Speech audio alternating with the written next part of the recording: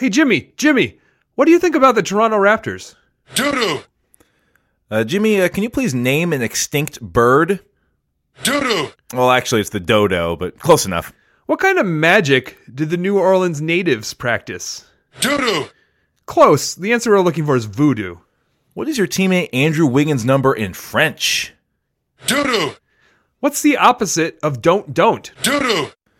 You were in the bathroom for a really long time. What was taking so long in there? Doo-doo.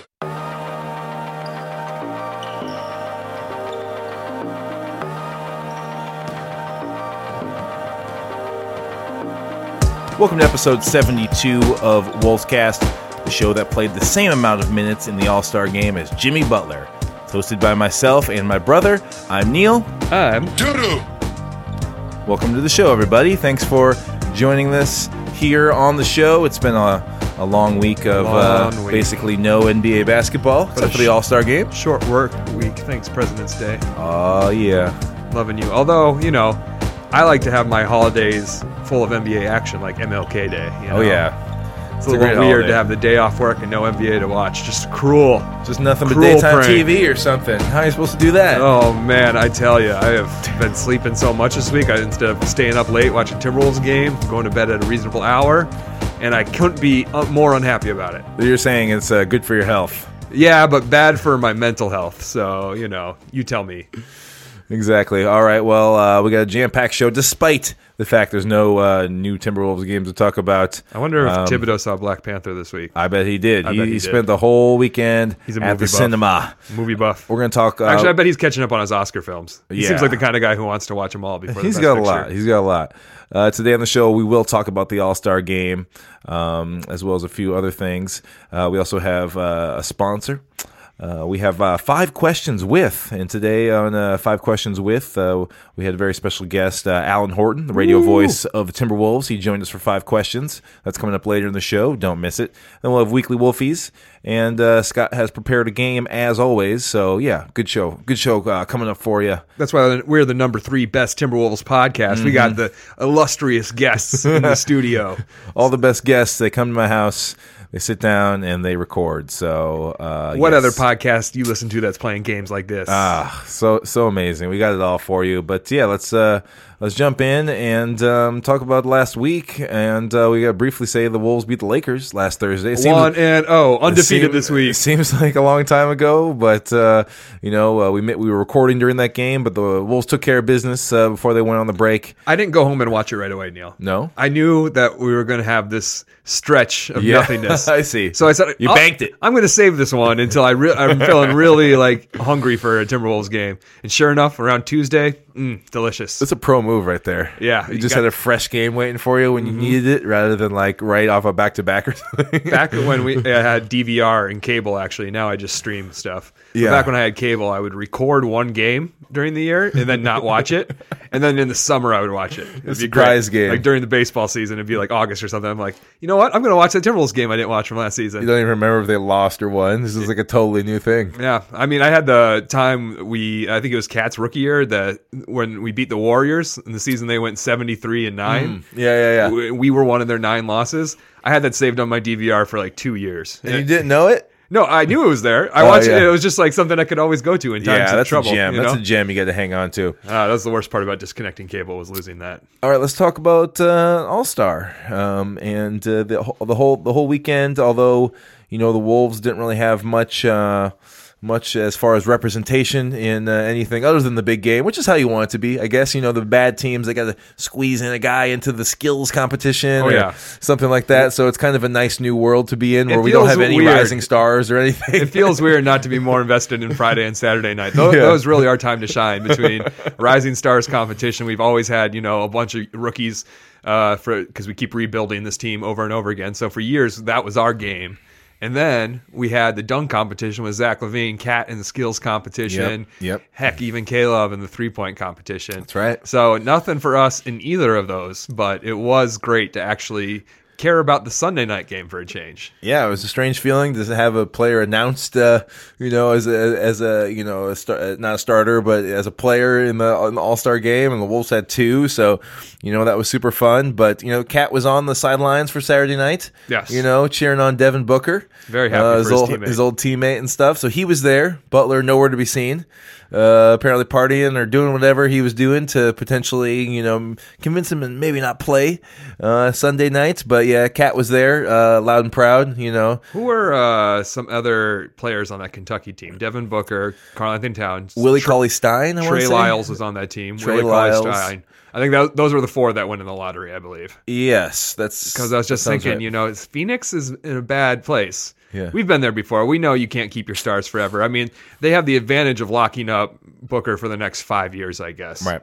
But if, it was one of those things where you want to go play with your friends, Cat could always be like, Kentucky, brethren, come back to me and get Devin Booker to come back. But I'm not sure we'd want. I mean, I really like Trey Lyles, but, he's not a big needle mover. Yeah, the Kentucky thing is a fraternity within the fraternity right. Of the NBA. It's like how everyone's always rumored Boogie to be teaming up with John Wall again or something. There's 25 Kentucky players. Tons of Kentucky players.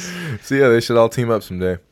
But yeah, it was fun watching Booker scorch the 3-point contest. Yeah. Anything else that you want to talk about from Friday or Saturday before we talk about Sunday stuff? The right guy win the dunk contest, did you think? Yeah, I thought so. Donovan. We watched that together. We watched Saturday night together. He was real solid. I thought it was a good dunk contest. Everything happened quickly. That's huge. The new only get 3 attempts dunk rule is very good rule. I don't like it.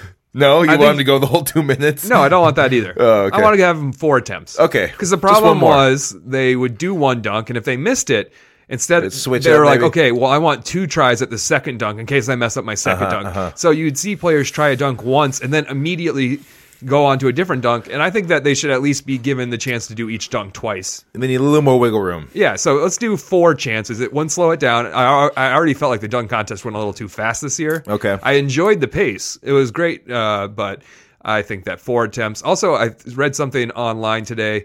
Actually, we're going to talk about this piece later in tonight's episode, where somebody suggested a fix to the dunk contest. Instead of grading them on a 10-point scale, it's like power rankings where you rank your favorite dunks. Oh, nice. And that way, like a transcendent dunk isn't like on the same scoring level as just a normal dunk. Right. Like everyone would rank, if there's like a historical awesome dunk, everyone could put it first.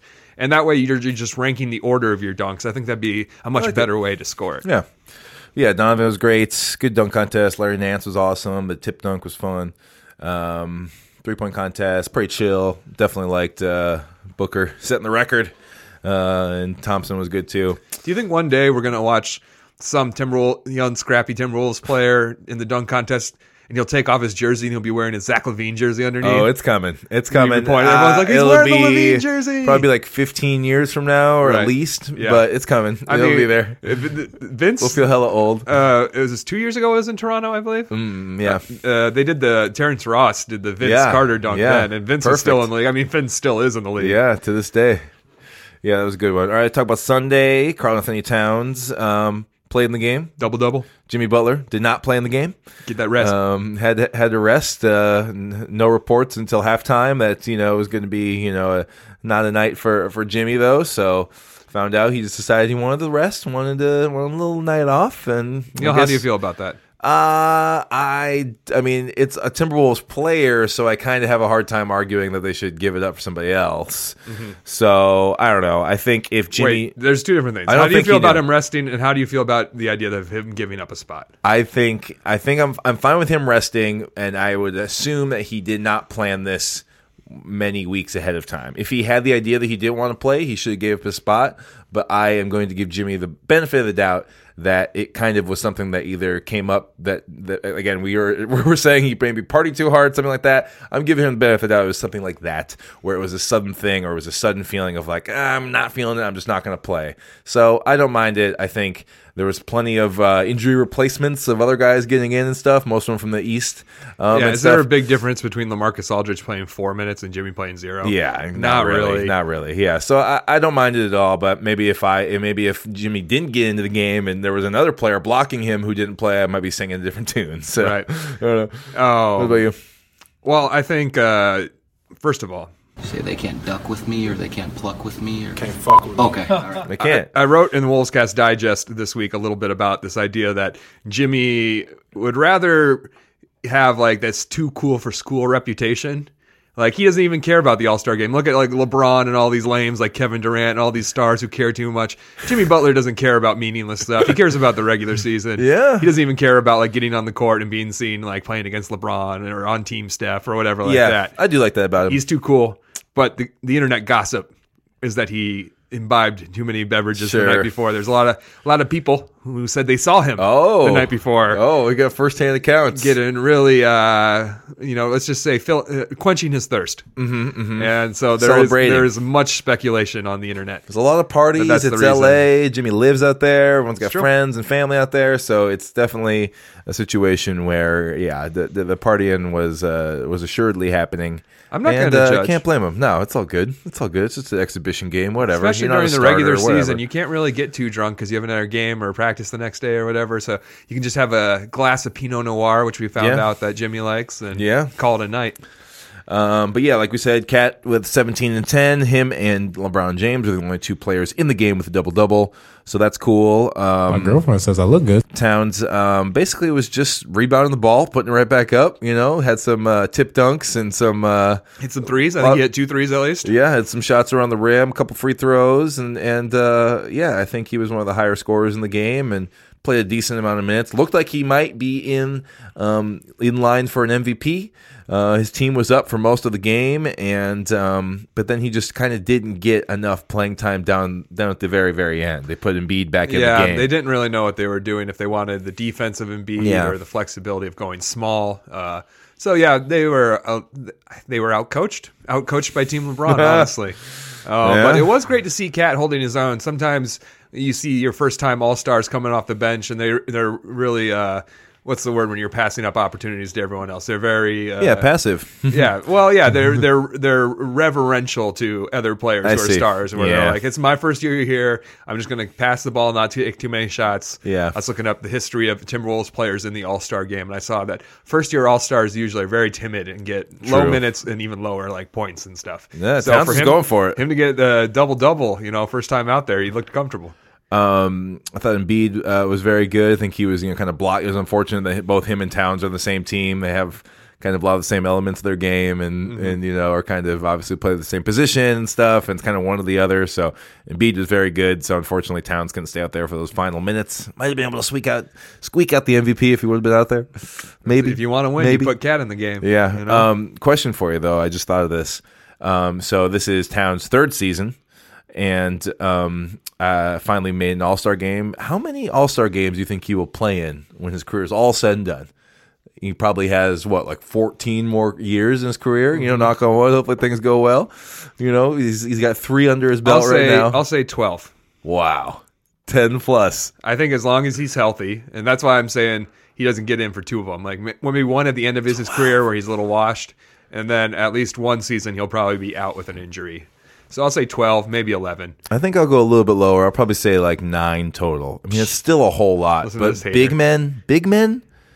men in All-Star games? Oh my God! Neil. Hey, I ain't trying to hate. Put some respect on my name. Remember that. 12 is, I know we're all thinking he's going to be a Hall of Famer. 12 is a Hall of Fame number. He just goes up. Think. I just think that every year he's going to continue getting better. I hope so. And, you won't be able to deny it. And the hardest part is, piercing that bubble and getting in the first time. Because once coaches regard you as an all-star type player, then they'll be like, oh, LaMarcus Aldridge, he's an all-star. He's been there before, so let's just send him back. Yeah. So he's already gotten over the hump. It's known at that point. Yeah.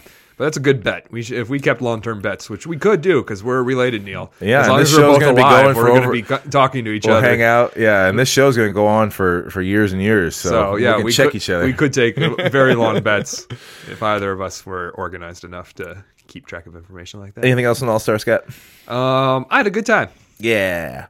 A couple of years, we're going to try and go to the Chicago All-Star coming up in 2 years. We're going to try and get to that. Right. We're talking about trying to get tickets. Hopefully we get the press credentials. There you go. The best podcast in the NBA. There you go. Most downloaded podcast in the NBA. We'll play in the celebrity game. Before we get to sponsor, we want to talk quickly about this Dime Magazine piece on Uproxx. NBA.com. It's the 100 best quotes from the first half of the 2017-18 NBA season. Lots of wonderful quotes broken down by month in there. We'll have the link in show notes. But we grabbed some of our favorite quotes from this. Let's start with our Timberwolves quotes. And you know us here. We're big fans of quotes. We got some of them we have drops. Shout out to Drew Wiggs, man.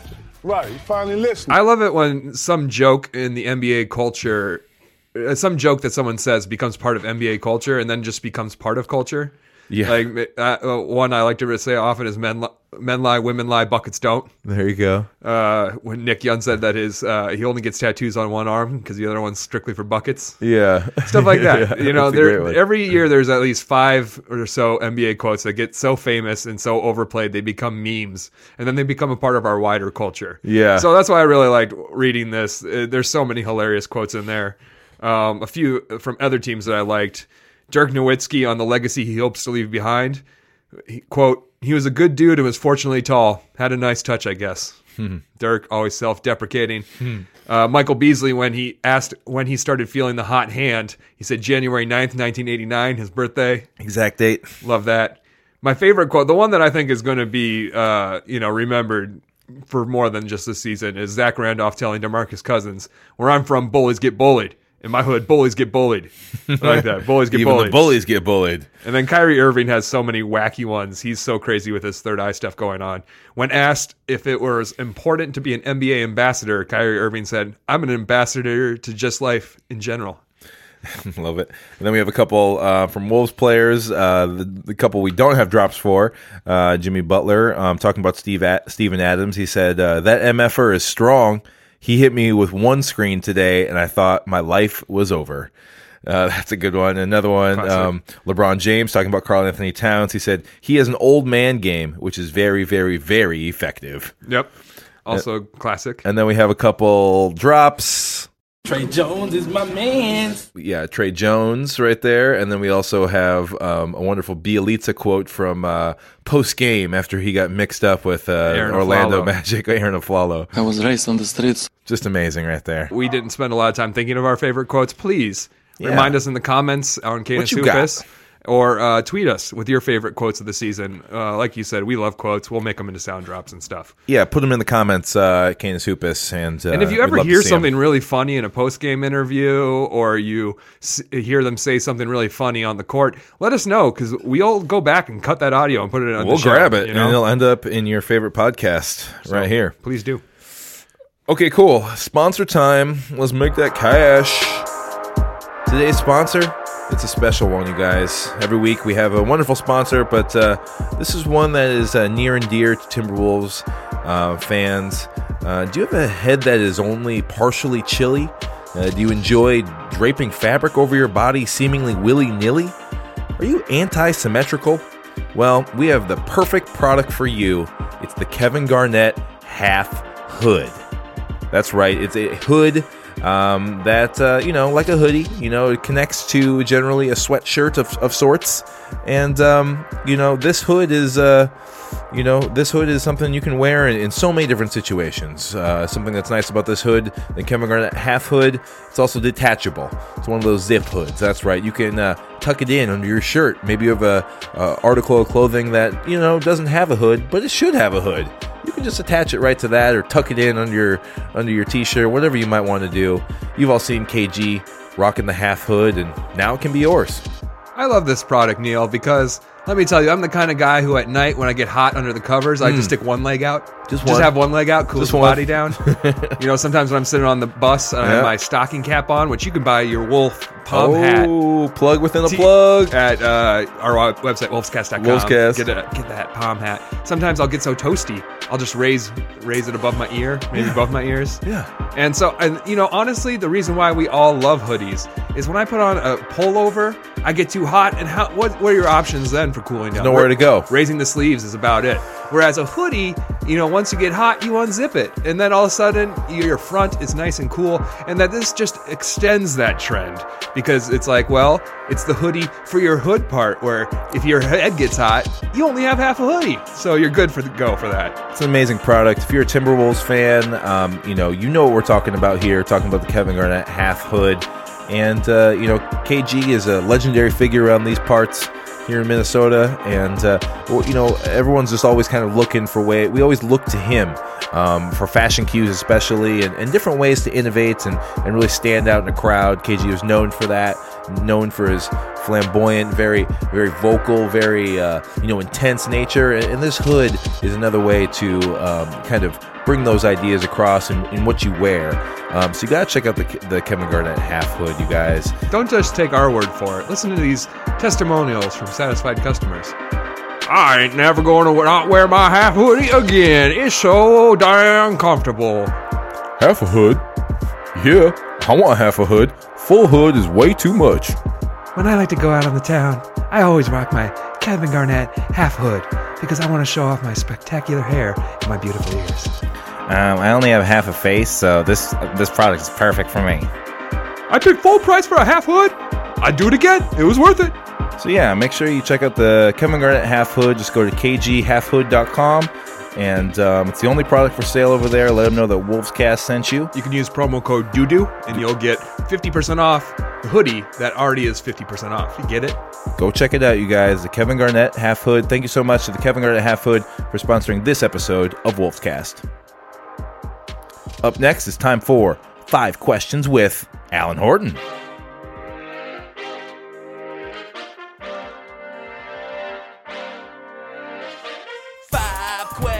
With 1, 2, 3, 4, 5. 5 questions with 1, 2, 3, 4, 5. 5 questions with 1, 2, 3, 4, 5. 5 questions with 1, 2, 3, 4, 5. All right, it's time for 5 Questions with, the segment where we interview somebody and ask them pretty much just 5 questions. Everybody in Timberwolves Nation knows our guest today. He is in his 11th year as the radio play-by-play voice of the Minnesota Timberwolves. He is Alan Hort. Alan, welcome to the Wolfscast studio. Neil, thank you for having me. I'm a big fan of the podcast, you brother Scott, and I think what tipped it for me was last year I became listening to every single podcast was the Tom Thibodeau, the throat lozenge commercial. That you guys got Tibbs to step up and be a sponsor for the Noisy Boy. Noisy Boy, wow, yeah. He nailed it. And, yeah, that was a sponsor last year. I've been waiting for him to come back, but I think he did such a good job that I think that he sold the product better than you ever imagined. We sold out of all the products, yeah. So we pulled them out of their inventory, so they don't really need our help anymore. But yeah, Noisy Boy throat lozenges. That was a huge sponsor get for us last year. I'm glad you heard that one. Yeah, and for Tibbs to step up, I thought was huge. It's big, and he's getting innovative with it. He's got a nice contract over there. Doing both jobs, but he likes to get some side income as well. He's doing that, obviously, with Noisy Boy lozenges. Okay, Alan, you're here for 5 questions. Yes, let's do it. We're gonna dig right into it. First question, I just want to get to know you a little bit, and sort of understand what made you want to become a broadcaster. So I was just wondering if there's early moments in your life that made you want to become a broadcaster. I don't know, certain people you heard call games or what it was that sort of led you into those broadcasting and how you got into this. I think it was just an early joy of sports. I got into soccer, I got into basketball, I got into skiing, I got into tennis, a little bit of baseball. I grew in Western Massachusetts, and when I was hitting age of 10, 11, 12, that's right when the Boston Celtics began their kind of dominant run in the 80s with Larry Bird and Kevin McHale and Robert Parrish. And so it was kind of perfect collision of storms there that the Celtics were on all the time. They were winning. I got to go to a game maybe once every couple of years because we had 3.5 hours away from Boston. So I really developed a love for sports overall, and then specifically basketball in those 80s. And unfortunately, I never got to listen to really Johnny Most, who was the longtime voice, very unmistakable sound, and mistaken bias towards the Celtics, but they didn't really have a big radio network at the time. We didn't have the games out in Western Massachusetts, so it was always watching on TV. And then I got to go to a game. It was Super Bowl in 1986 when the Patriots played the Bears, and that didn't go so well for the New England Patriots. A little better than things have gone of late under Bill Belichick, but on that Super Sunday, I got to go with my family to a Celtics-Sixers game. So it was in the height of Charles Barkley. I'm not sure whether Dr. J would have still been there. He might have been there, but it was Andrew Toney, and it was, it was Mo Cheeks, and it was just this incredible game. And late third quarter, it was the 76ers up by double digits, and all of a sudden the Celtics made a run. And Bird caps the third quarter by hitting inside of midcourt, hits a shot. And I can remember this clearly, that I was screaming so loud and I couldn't hear myself scream. This was in the old Boston. And I knew right then that this was an atmosphere that I wanted to be a part of. Like the something about sports that kind of brings people together, and you get atmospheres like that. Now, it doesn't happen all the time, obviously, but that kind of triggered something. And I wanted to be a part of it. And then after that, I kind of, as we all kind of learned at some point, we're not going to be professional athletes. That that was a tough realization to come to. But I certainly realized that it was not going to be playing, basketball, football, any of the major sports. So I wanted to stay involved, and I think that's where kind of my passion and my path began to find its way to broadcasting. And then what were some, broadcasts, or what sort of broadcasts or things you saw or watched like really dialed in for you? Because, you could have been interested in sports and, done something, maybe the front office or, in a different sort of role, major role, or a training role, a physical trainer or something like that. Like, what was it about broadcasting? Did you have any influence from, friends or family that did something like this that made you think like, oh, I could do that. I could get behind a mic, or I can get in front of a camera. Yeah, it wasn't really anything like that. It was just, I just sort of naturally came to be. I mean, my parents say that I don't really remember this, but do play in the backyard when you're playing around with your buddies and playing football and stuff like that. They said I got into some play-by-play, nice. But it just kind of developed that way. And there wasn't even really one certain broadcaster that kind of tried to emulate. It was, so growing up in Western Massachusetts, we got T and radio stations from Boston, from Albany, from New York City, The Fan, WFAN in New York, beamed up, and I could listen to Mets games at night. I could get the Red Sox games, and so I just listened to. I'd listen to anything that came on, even if it was community college basketball in the middle of the night or high school basketball. And I ended up doing some high school basketball in Vermont, in these small towns. And it was just, I love listening to the way different people broadcast. And it doesn't even have to be play-by-play. It can be a podcast. It could be a talk show host. It could be any kind of thing, political, sports-related, whatever. I enjoy hearing the way people attack different things and how they go about it. And I think you can learn from any kind of medium and pull something where you say, you know what, I don't like that, but I would kind of do it this way. And I kind of take that. Like vocabulary is a big thing. I love watching Premier League soccer, and I love the way the British announcers, Arlo White is just, I mean, he's incredible. And the way he drives things, I don't think you can go completely, with the British accent and all that kind of stuff. A lot of their vocabulary doesn't translate, but some things I think can translate. So I just think listening to as many people as you can kind of influence the way I do the broadcasts. All right, question number 2. I just wanted to ask you about how calling games for the worst team in the NBA over the last 10 years has improved your skills as a broadcaster. Don't mean to dump on the Wolves, who have had a rough go of it over the last decade, and maybe they're not technically the worst team in the last 10 years by a winning percentage. I don't know. I'm just sort of interested in the idea that when working for a losing team, what's different about broadcast, and how do you keep a fan base, who has, just had years and years of losing and not being in the playoffs, sort of entertained when, the product on the court isn't quite there in a lot of those, years. No, selling hype just gets old after a while, I guess, selling the future. Yeah, I think that's one of the keys to broadcasting. I think you have to be true to your listener. And if, like you just said, if you try to hype up a 15-win team on the Kurt Rambis era, 32 and 132, that's ingrained in my head for 2 years, 17 wins, 15 wins.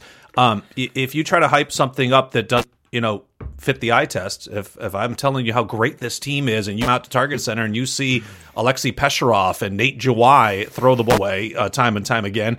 Don't mean to pick on those two guys. Wow, those names. Wow. Well, see, that's the other thing, too. During this span, you've just got these incredible names that just had these little brief periods of time, but those are ingrained in there, whether it's Miroslav Raduljic or, nailed it. It's Jello Ball. Oh, the Mikhail Jello Ball. Yes. The names go on and on. It's great. But you have to be true to your listener. And if you're telling something that they come out to Target Center and it doesn't quite match up, you've lost credibility. And then they're not going to believe you the next time around. And so I was fortunate to come in 2007. So 07-08 was my first season. And our studio host and executive producer, John Folke, also joined at the same time. And we both got hired very late. And so we were kind of playing catch up that entire first year. But we were fortunate in the sense that we both have the same kind of philosophy, I think, when it comes to a broadcast. We have got a 3-hour window roughly with pregame and postgame to keep people entertained and keep people abreast of what's going on in this game and around the NBA. And you almost try to shift the focus from, that this team is struggling to almost, hey, we've got a shit to do. We've got content to put out there. We've got to find a way within reason to keep people entertained, to keep people from changing the dial. And it wasn't always easy, but I think when you approach it that way, you try to take the winning-losing aspect out of it, almost try to push it to the side as much as you can. I mean, that doesn't mean you're not going to say, hey, this is a rough game for the Wolves. They're 2 of 13 from beyond the arc here in the quarter. You're not going to hide from things, but there are always individual storylines. There are always team storylines. There are NBA storylines to talk about. And you're going into these great arenas, and oftentimes you're facing a team that is superior to what the Wolves were. And so there's always things to talk about. And I think, any kind of reps you can get, I still feel like I'm, in a way, 11 years in, I still feel like I've got so much room to improve. Never feel like you have that perfect game or a perfect broadcast. A coach is driving for it, and they push players and time again to get the perfect game. It never happens. Same thing on a broadcast. I'll get frustrated with the way things are going, but you just take a deep breath and you almost kind of start over. Okay, well, let's pretend someone has just tuned in now, which is probably the case. And so you'd obviously love to have the team winning more. That does make things easier. You got more positive storylines to talk about, but I really think that helped mold myself and John into now where the broadcast is. We're winning. It's just made it all that much more sweeter and easier because we've gone through tough times. Yeah, and do you notice that with the fans at all? Have you noticed that maybe have you noticed a change, I guess, in the fans and maybe who's listening or what sort of feedback you're getting? Because I would imagine during those tough times, which we're hoping and assuming now that we're out of, we're clear now or something like that, but we never know. Hopefully, but I was just saying that the type of fans that stay with you at that point are maybe people like myself and maybe some of our listeners here who aren't don't enjoy the losing, obviously, but they're the type of fan who are going to watch and listen anyway. Yeah. So is that something you've seen sort of change these days with the improvement of the team, just maybe more of a general sports fan kind of listening in? Yeah, I think so. And I think also with the way social media has gone, and now the ability to interact with a broadcaster, which wasn't really there in 07, 08, 9, 10. That was early days of Twitter. Yeah, it's the early days. And now, it's so easy, fan, to reach out and just tweet at me and say, hey, I like this, or bring up a topic, and hey, what's with the Wolves' 3-point shooting, or what's with their defense? Don't mean to put up 2 negatives right there for the Wolves, but no, it's it has been, and there are some fans that have been there since I got here, obviously well before I got here, but they've been interacting with me for so long that I really feel happy for the fans that I see at Target Center every single game, who've been buying the season tickets, who've been listening for years, and now they're finally getting rewarded with a product that is one of the best in the NBA. Yeah, that's great. All right, question number 3. When you're on the road with the Wolves, seems like you get placed in many different locations in an NBA arena. What are some of your favorite and least favorite spots, and how do they affect how you call a game? I would imagine if you're up in the corner of the lower level or something like that, up in sort of like a suite level sort of perch versus sitting courtside, it would change how you are perceiving the game, how close everything is, how much you can hear things. Is that something that you obviously been doing this a long time now? is that still something that you think about and have to sort of bring into your routine and your preparation, or can you just set you anywhere and you're doing your same thing? It is interesting because I think, Neil, a lot of people think that we're courtside for every Always, game. yeah. And that used to be the case. And then somewhere along the line, teams started to realize, you know what? We can sell those 4 home radio spots and 4 visiting radio spots for every home game. That's 8 seats times what? Depending on your arena, $1,000, $1,500, $2,000, $2,500 a seat. Yeah. We can make a lot of money and push these guys up to the upper deck or Yeah, somewhere. I mean, courtside. There's only about 5 or 6 places left where we're courtside. Occasionally, if there's national TV and there's no local TV, we sometimes get to jump down to the local TV spot. But we run the gamut of where we are in the arena. And our spot at Target Center, I've been there since I started in 2007, is the platform above the Wolves bench, kind of as you walk back into the concourse level. It's a great spot. And it's gotten better over the years because everybody else in the league has pushed us into some really, really odd spots. Okay. So at Target Center, you know where the media sits, but beyond at the end of the Wolves bench, kind of up in the corner. In Boston, we are probably about 8 to 10 rows up in that corner. Okay. And it is just a weird angle. You can't see 3 of the 4 corners of the floor because you're kind of low enough where you can't get high enough to see it. You're boxed out by the players who are standing late in games. And I got burned there a couple of years ago. And I try not to complain about it. It doesn't do any good. And I don't think the listener really cares. Your job is to be professional, call the game, and you do that to your best of your ability. But late in the game in Boston a number of years ago, Kevin Love hit I was directly in line. It was me, the basket, and then Kevin Love's 3-point shot. And it was to put the Wolves in front. And the shot went through the net, but it did not go through the rim. It went the underside of the rim, and I thought it went in. So I call it as a 3. The Timberwolves lead. There's under a minute to go, and as I'm describing all this, I realize that the Celtics have taken the ball and they haven't inbounded it. They've just pushed it right away, and I'm thinking, oh no, that did not go through the rim. It's just a rebound. Yeah, it's just a rebound of an air ball, and one of number of losses. I still haven't seen a win in Boston in my time, or Toronto. 11 years. Those are the 2 places I think we have not seen a Wolves win. We'll get them. We'll get them soon. We'll get them soon. Yeah. Anyway, so it does affect how you call the game, and now you have to explain. Well, why did you miss that call? And I said, well, our broadcast position is here, and it's just some places we are in the second deck. Other places we're kind of beyond the baseline, like Boston, but up higher, like in San Antonio. And that's always tough when, in my 11 years, you've gone from courtside, and then the next year you're beyond the baseline about 40 rows up, and you remember what it was like to be courtside. And so my favorite places are any place you're courtside, even though you get boxed out by the players, by our head coach, who likes to, I don't know if you've noticed, he likes to pace up and down Wander. a lot. The referees get in the way. Still, I will take courtside because you're a part of the action, and I think that comes through on the broadcast. Places like Orlando, Denver, Dallas, those are the highest in the league, and you just feel so removed from the game. And now you do have a FX feed, and you do have a TV broadcast, but I think you do have to change your approach a little bit when you go on the road in some of those places to bring a little extra energy, because you're trying to make up for the fact that you're not a part of things. You're a half a mile away from the court, and you can't see if someone got a nick on the face and they're bleeding. Oh, yeah. You're kind of wondering what happened. You're looking for replay details. And so it's a challenge when you go on the road from your different broadcast positions. But I think if you look at it with the right frame of mind of just, I'm going to tackle this challenge. Hey, maybe I need to bring a little extra energy because we're in Denver and you're so far away from the floor. But it is crazy, the different spots that you're located. And TV's now going through that too, where they're getting pushed up to spots where I am now in 3 or 4 different places. Yeah, Jim Pete's not happy about that. That does not make Jim Peterson happy. Maybe that's what we need. We need people to be a little more vocal about it, and then I'm not sure it won't happen. I think as radio broadcasters, we are, and I think TV would fall in the same boat. Obviously, they'd love to be courtside, but if you can make it between the baselines and in the lower bowl, I have no complaints. That's with that. good. Those are good spots. Cool. Question number 4. When you Google your name, Alan Horton, Ed Malloy is like the first suggestion that comes up. Maybe that's just on my computer, but if you start typing Alan Horton into your Google box, see if it works. Ed Malloy should come up next to it. No, Ed Malloy! A lot of people know you from that call. You made Deadspin. You made all these different blogs and stuff when that call happened, the Ed Malloy call. What's it like to be known for a call like that? And do you still think about that moment sometimes?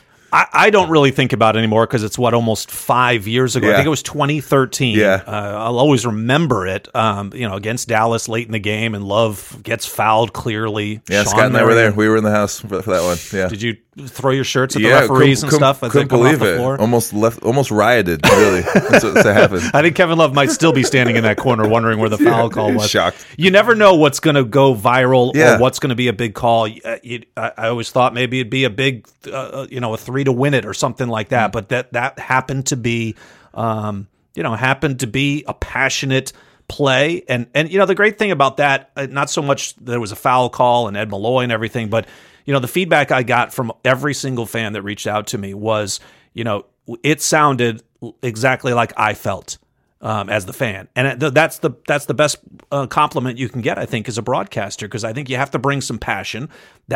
Imagine if I hadn't gotten upset at that call. I think you lose credibility with your fans. It was a clear foul. If you're not going to get upset about that, what are you going to get upset about? I think you have to bring that passion, and to hear the fans respond that's when they went back and saw the replay on TV, on SportsCenter, online. That's the way they felt. They're like, oh yeah, that's exactly that. So I thought I painted the picture very well. And that season, Neil, was the storyline up until that point was, remember, they lost all those games by 4 points or less.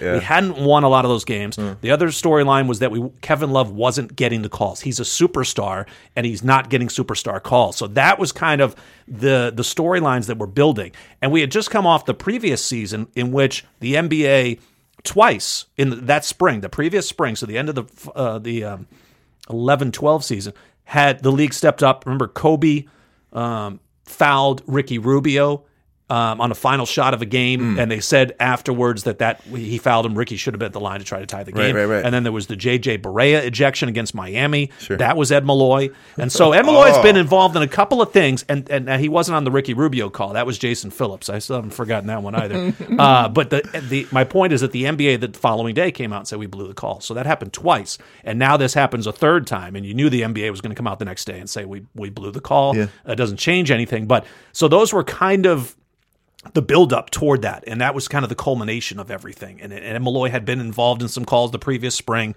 that had gone against the Wolves, and so it all kind of culminated in that moment. So it, you can't control what's going to be remembered, and I'll take pride in it, but I stand by it. How about that? I have confidence in that call. And have you and him spoken about it? It's funny. Last year, so Jim Pete joins me on a broadcast last year in L.A. We're courtside, and Ed Malloy's the referee. And Jim, the pregame show is already underway. So Jim's got a couple of segments. I got a couple more without him. He's like, you know what? I'm going to talk to Ed Malloy tonight because I had never run across him. You don't really cross paths with the officials because we're usually up high and don't get a chance to be courtside. Occasionally, if there's a referee that I'm not, familiar with his name, like Gediminas Petritis. Oh, that's one of I've our never officials. heard that one. Wow. So I had to go ask him one time. Hey, how do you pronounce your name? Yeah. I want to know. And so he was very appreciative of that. So sometimes we do kind of interact when you're courtside, but I had never interacted with Ed Malloy. And so Jim I go, Jim, he's not going to understand. This is right before a game. This happened 4 years ago. He's going to have no idea. And so Jim's he's like, I'm into it. So Jim takes off the headset, and I lose him for 5 minutes. I'm on the air by myself. And he's going, Ed, do you remember this play? And do you remember the call? And he's like, Ed's kind of confused. Like, what are you talking about? And he said that Jim's trying to explain it to him. He said he hadn't heard the call. And that's been always the debate. Do you think Ed Malloy knows about the call or anything? Sure. He said no, and he remembered the call, though. He remembered the call, and he said he was sleepless for nights about it, which...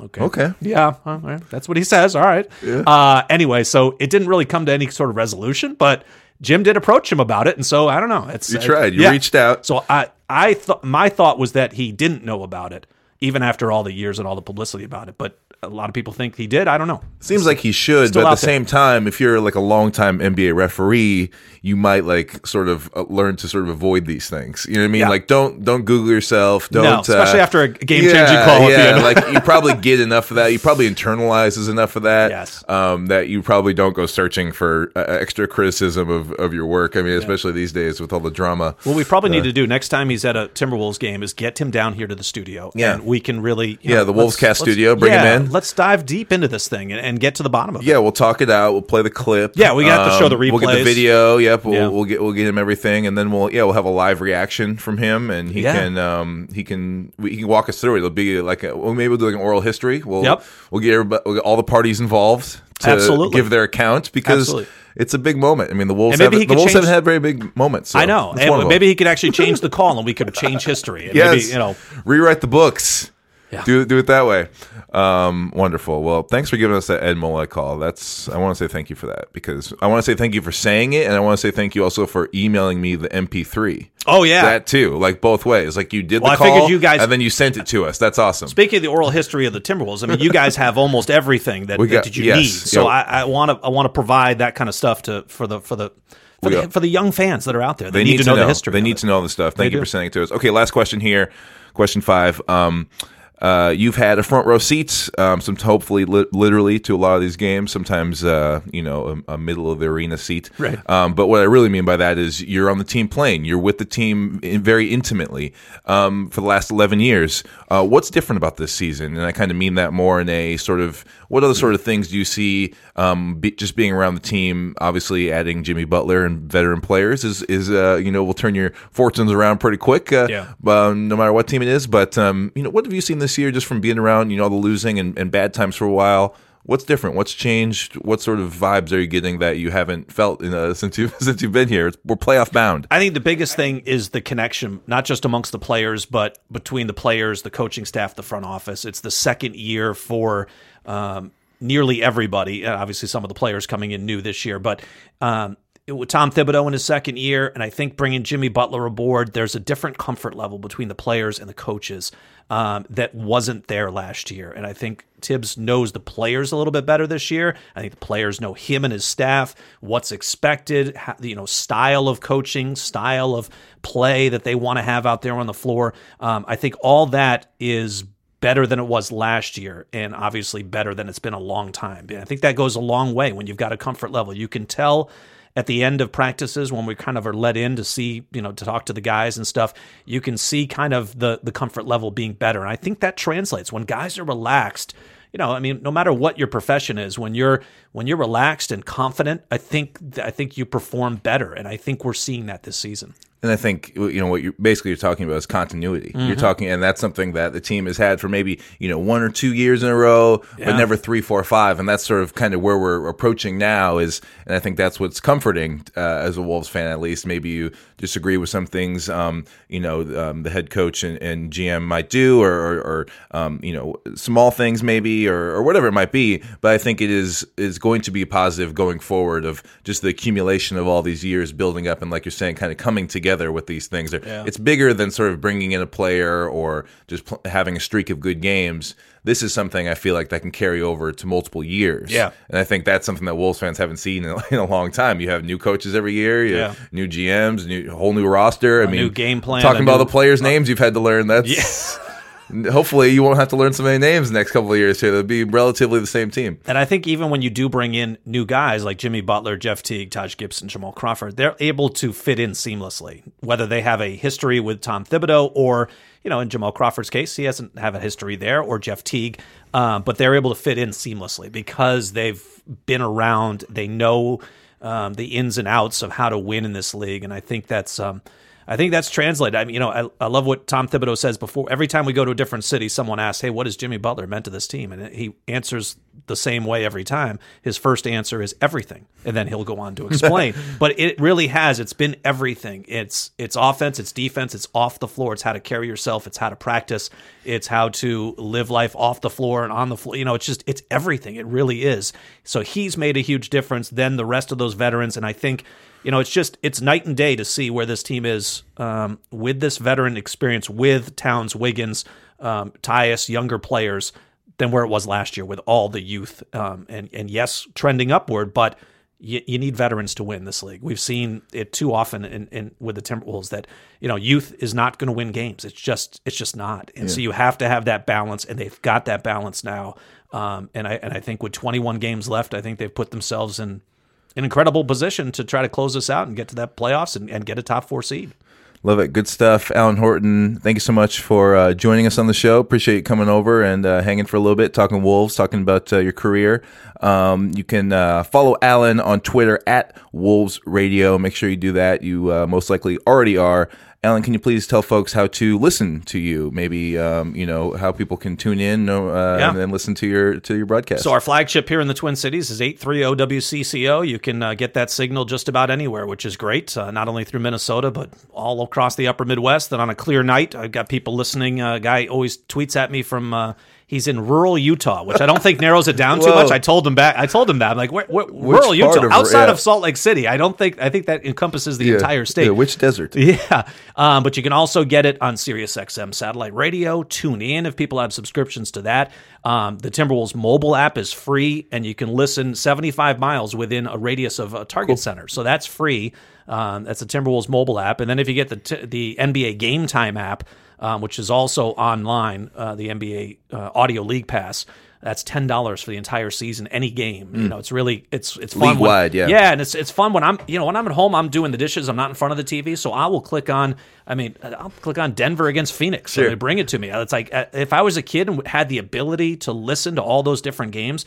We were tied back in the day when we grew up. You were tied to your local team. I didn't know about Utah and Phoenix and Denver growing up in Massachusetts, but now it's incredible that I have friends in Southern California where I used to live, and they can listen to Timberwolves games while they're driving home stuck in traffic, and I'm just blown away by that fact. So there is it's fun to know that people have more options to listen now more than ever, and it's online, it's on apps, it's through traditional terrestrial radio and all of our affiliates across the Upper Midwest, all these small stations throughout South Dakota and Minnesota and Iowa. It's always cool to hear from people too. So I appreciate all the support and everybody listening, and hopefully we'll have lots more games to do, more than the 21. There you go. Tune in and hear Alan call games. It's lots of fun. He's very good. And Alan, once again, thanks for joining us. Neil, appreciate it. Wow, Neil, you did a real great job asking those questions. Thanks so much. I'm the one with the journalism degree, and you're the one hitting with the hard-hitting questions. That's right. Well, I'm the one with, I don't have a real day job, so it works out. You got the time, That's just it. Journalism doesn't pay, kids. There you go. Get a better degree. Take it from this guy. You'll need it. Next up, we've got Weekly Wolfies.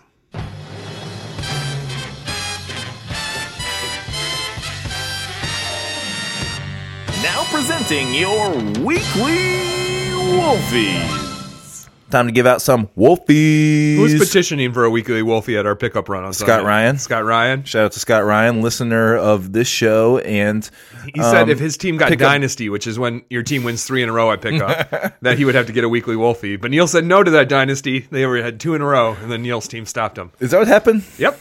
You were the Dynasty breakers. Oh, I seeming to remember the Dynasty happening, and then we all reshot. But now their legs got too tired. They got too tired. Sorry, Scott. But thank you for listening. I appreciate that. Scott's a longtime listener of this show, and we ball together. So yeah, if you play basketball, he's the much better Scott who plays basketball. There are 2 Scotts. I don't know how he has the energy, man. He just runs so hard. He's just zipping all over. I have no idea how he has the energy. But yeah, if you like to play basketball, you can join us. Just tweet at us, and once we finish the background check on you and make sure you're not a criminal, we'll add you to our Facebook group, and you too can play Bloomington basketball. We've played with some of your favorite Wolves writers. We've played with Zach Harper. Yes. We've played with Steve McPherson. Alex Conover. Yeah. All your favorite Timberwolves bloggers like to come out for a run. John, our fearless editor-in-chief. That's right. John Meyer coming up. So, yeah, you can join us. If you got some game and you got some free time on Sundays, holla. Britt Robson, we want you out there. Yes, Britt. Bring yourself. Not for you, Jim Pete. No. You're going to be too good. No, you're too good. You crush us. Yeah. Weekly Wolfies time. Let's give some awards. Scott, would you do the honors of getting us started today? Yeah, I'm going to give an honorable mention shout to Taj Gibson scoring a career-high 28 points in the win over the Lakers. That's a way too low of a career high. Yeah, that's what I thought too. It's kind of surprising. You've been in the league for this many years and you've never broken 30. I'm glad he's got it in a Wolves uniform. I'm cool with that. He's having his best season. Yes. Well, what I'm actually going to give the award to, Timberwolves tweeted out today, it's a changing of an era, the end of an era, beginning of a new era, new look, new era. You know what it is. That's right. New Target Center. At the Target Center. you might remember if you've taken the Skyway into the Target Center, not from the south side, not from across the street from Block E / the Mayo Clinic Square, right, but from the other side, the from ABC ramp, Target Field side. If you came in, you know that there used to be some really heavy blue doors that you were always worried about them swinging open and hitting you because they were opaque. The heaviest doors. Yeah. Do they push? Do they pull? What are we doing here? Which way are we going? You got to kind of like, when you walk through it, you kind of leave your hand on it so the person behind you doesn't get slammed by the door. Minnesota pass it nice. along. Yeah. Yep. No more. They have been replaced with automatic sliding doors. Wow, the future is here. So, I'm Play all the Jetson sounds. I'm all for progress. I'm all for upgrades. Happy it happened, but they should auction off those blue doors. Give them doors. I'm sure there's a few diehard Timberwolves fans who would like to install one of those in their basement or something. Maybe we're gonna reuse them. You know what I mean? Yeah, exactly. Put them somewhere else for just good memories. Don't let it go to waste. Maybe put it in the locker room so people have a harder time getting into the clubhouse. Okay, so this is a good thing. We got the new doors. Yeah, it's a good thing, but it's also a farewell. It's a sad thing. It's a send off. It's a respectful send off to the heavy blue Skyway doors. Tearful, even. It's a tearful send off. Sometimes it's so hard to say goodbye to yesterday. That's right. All right, blue Skyway doors. Next time you go through those Skyway, just waltz right through. You don't have to touch anything. Neil, what do you bring to the table this week? All right. right. This is a little table. This is... We got a desk right in between us. That's right. My weekly Wolfie goes to the long NBA All-Star break. Well, let me finish. This is a good thing. I'm giving a shout out, a thank you to the long NBA All-Star break. Yes, it was long. Yes, it was hard. Yes, it made us all cry. But also, I like to be a glass half full guy, and right now this whole break has got me appreciating the final stretch here of NBA basketball. Especially right now is usually the dog days. The time between All-Star and the playoffs can get a little hairy. It's when you start. It's usually when we've been tanking. It's usually tanking. Lots of teams are talking tanking now. Thankfully, the Wolves are not in that group this year. For once. But yes, so it can be a tough time, especially if your team is not in a playoff hunt. So I kind of appreciate now the new All-Star break is a week long. It's not just a long weekend. It is a full week. And really, it's got me jonesing for NBA. It's got me really amped up for these. There's only 21 Wolves regular season games remaining, and we got to cherish them all. Yes, the team will be in the playoffs this year. We didn't drop the quote. Oh, yeah, there's a Thibodeau quote. Thibodeau, as he does, is complaining about there being too much rest. He said, it's 21 games in 47 days. Which, for perspective, we played like 20 games in 31 days in January. That's nice. It's 21 games in 47 days. Coach Thibodeau said after today's practice.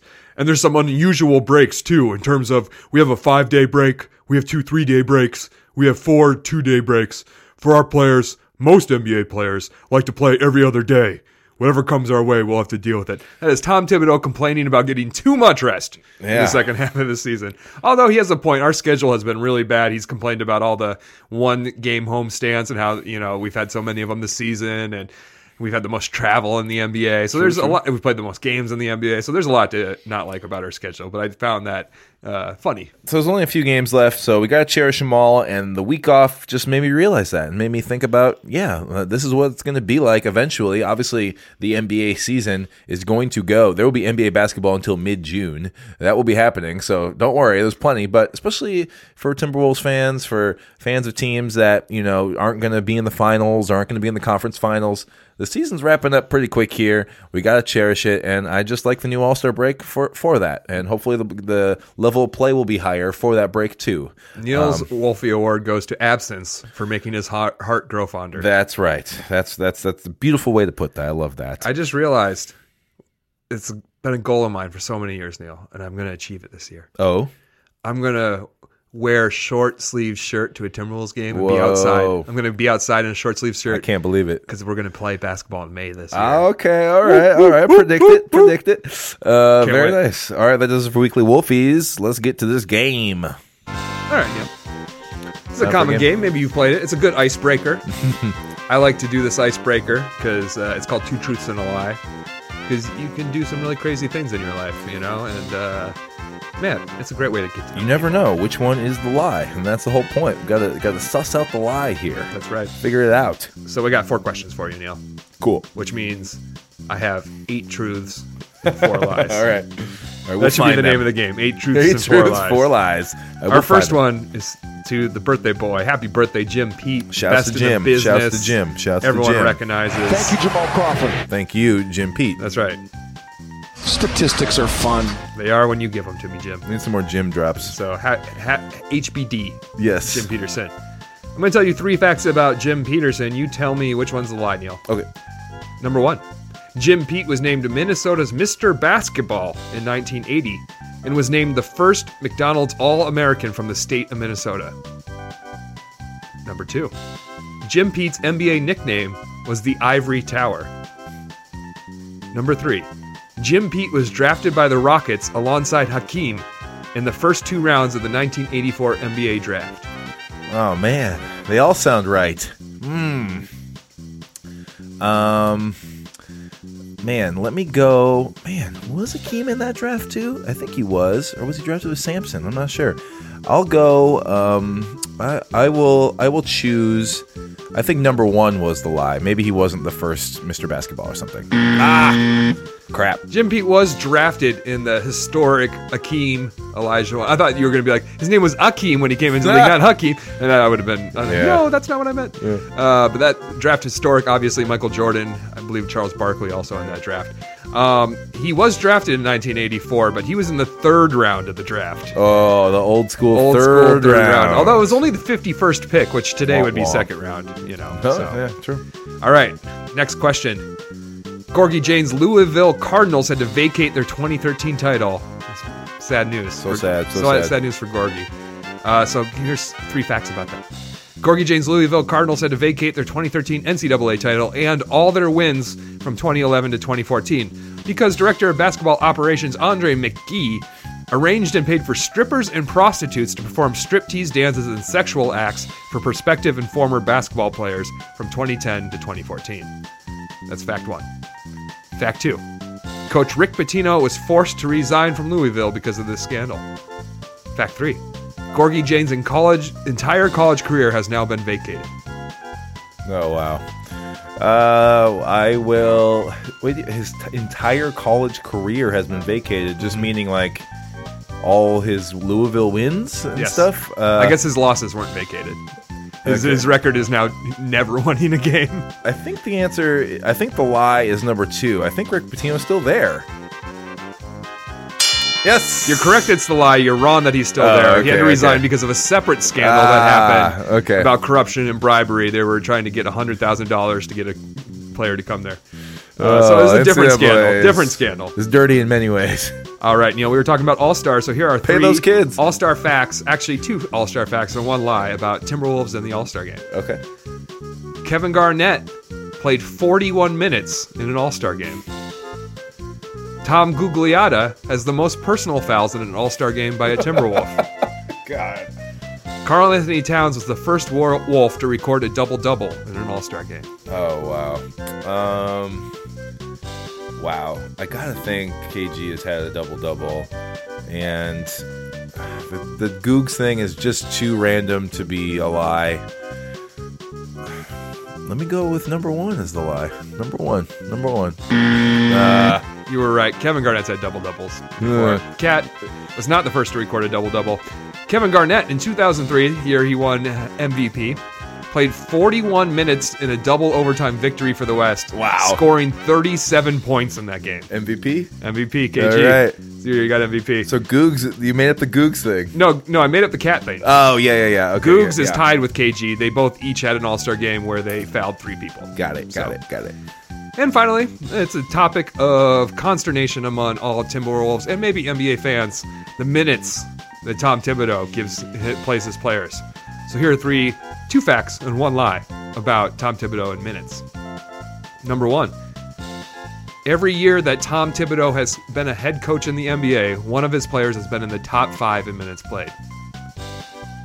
Jimmy Butler, this is number 2, Jimmy Butler is playing the most minutes of his career this season. And number 3, Jimmy Butler has been the top 4 in minutes played for the past 5 seasons. Oh. Wow, this is one of the hardest games ever. Let me say, Wolvescast history, hardest games ever. I think number 1 is true. I'm gonna say I'm going to say the last one is the lie. Jimmy Butler in top 4. That's what I think is a lie. I only got one right. Jimmy is number 1 in the NBA this season. Was number 4, tied with Karl Anthony Towns last season, in the season he wasn't coached by Tibbs. He was number 3 in 2016, also not coached by Tibbs. He's number 1 in 2015 and number 1 in 2014. Wow, so he's always been number 4 in the top 4. But in 2014 and 2015, he played 38.7 minutes a game. This year, he's only playing 37.3. So he's playing a minute and a half less per game, still leading the league as of tonight. Good one. Can't win them all. Can only win one of those. That's how it goes. Good game. 2 truths and a lie. Hope you did well out there. Playing along at home. That's the fun, too. That's why I like to play a game. You can play along at home. Yeah, here's a play along at home one for you, listener. Oh? Fact 1, you're listening to the number 3 Timberwolves podcast. Fact 2, we hate you. And fact 3, we love you. Which one is it? Which one's the lie? Let us know in the comments. I don't know. You have to let us know. All right, we've reached the end of the show. Appreciate you guys sticking around Shouts to to this Alan point. Horton. Shouts to Alan Horton for a great interview, hanging out. Going to get that Wolvescast bump. Listener of Wolvescast, Alan Horton. He's shouting out specific moments in Wolvescast history, so that's really very cool for him to be listening to our show. Really appreciate that. That's amazing. Go Ed Malloy! Oh, that's a foul! We were at that game, Neil. Oh, yeah. We were at that game. I still think about it like very regularly. Yes. All right, before we go, we need to give out a couple shout-outs. Like Scott said in the game, it is Jim Peterson's birthday. He is getting older, and we love him lots. And he has done an amazing job as color analyst for the Wolves. FSN, obviously, everybody knows that. We talk about all the time. You're like Shouts wine, to Jim. Pete. You get finer with time. Yes, that's right. Also want to shout out Canis Hoopus for having us as a part of the team. We love it over there at Canis Hoopus. It's super fun, and there's been some good stuff going up on the site. We have every week now, we have the Wolvescast Digest, which I put that together. Scott puts together a bunch of links and some other fun Stay stuff. up late at night to do it. And that goes up every Thursday, so be looking for that. This week's is up. Go check it out. Also, Canis Hoopus, another great post featuring a whole bunch of different writers. 5-on-5 All-Star Review, just a couple different topics and lots of different writers chiming in. It's all gold. There's absolutely no Doo-doo! In that one. Great. Also, Darby's. Get over to Darby's. That's right. Every Tuesday Check night, it 6 out. p.m. I love it when people Play some who listen to trivia. the podcast come. I love putting faces to names, and we have so many people come and play. You get an extra point at trivia if you draw a little basketball up by your team name. We call it the podcast point. You'll only hear about it here on the podcast. And it is often what separates first from second or third from no prize at all. So make sure you're drawing that basketball up there and come on by. Say hi to me. I'm a friendly guy. It's free to play. It's a lot of fun. Thanks for listening to our show this week, everybody. We'll be back next week with another one. Nice knock away the defense of Jimmy Butler. A second block shot. Outside Thomas. Shot clock at 6. Thomas to the right. Butler again. Butler's playing handball. A one-man wrecking crew. What defense by Jimmy Butler.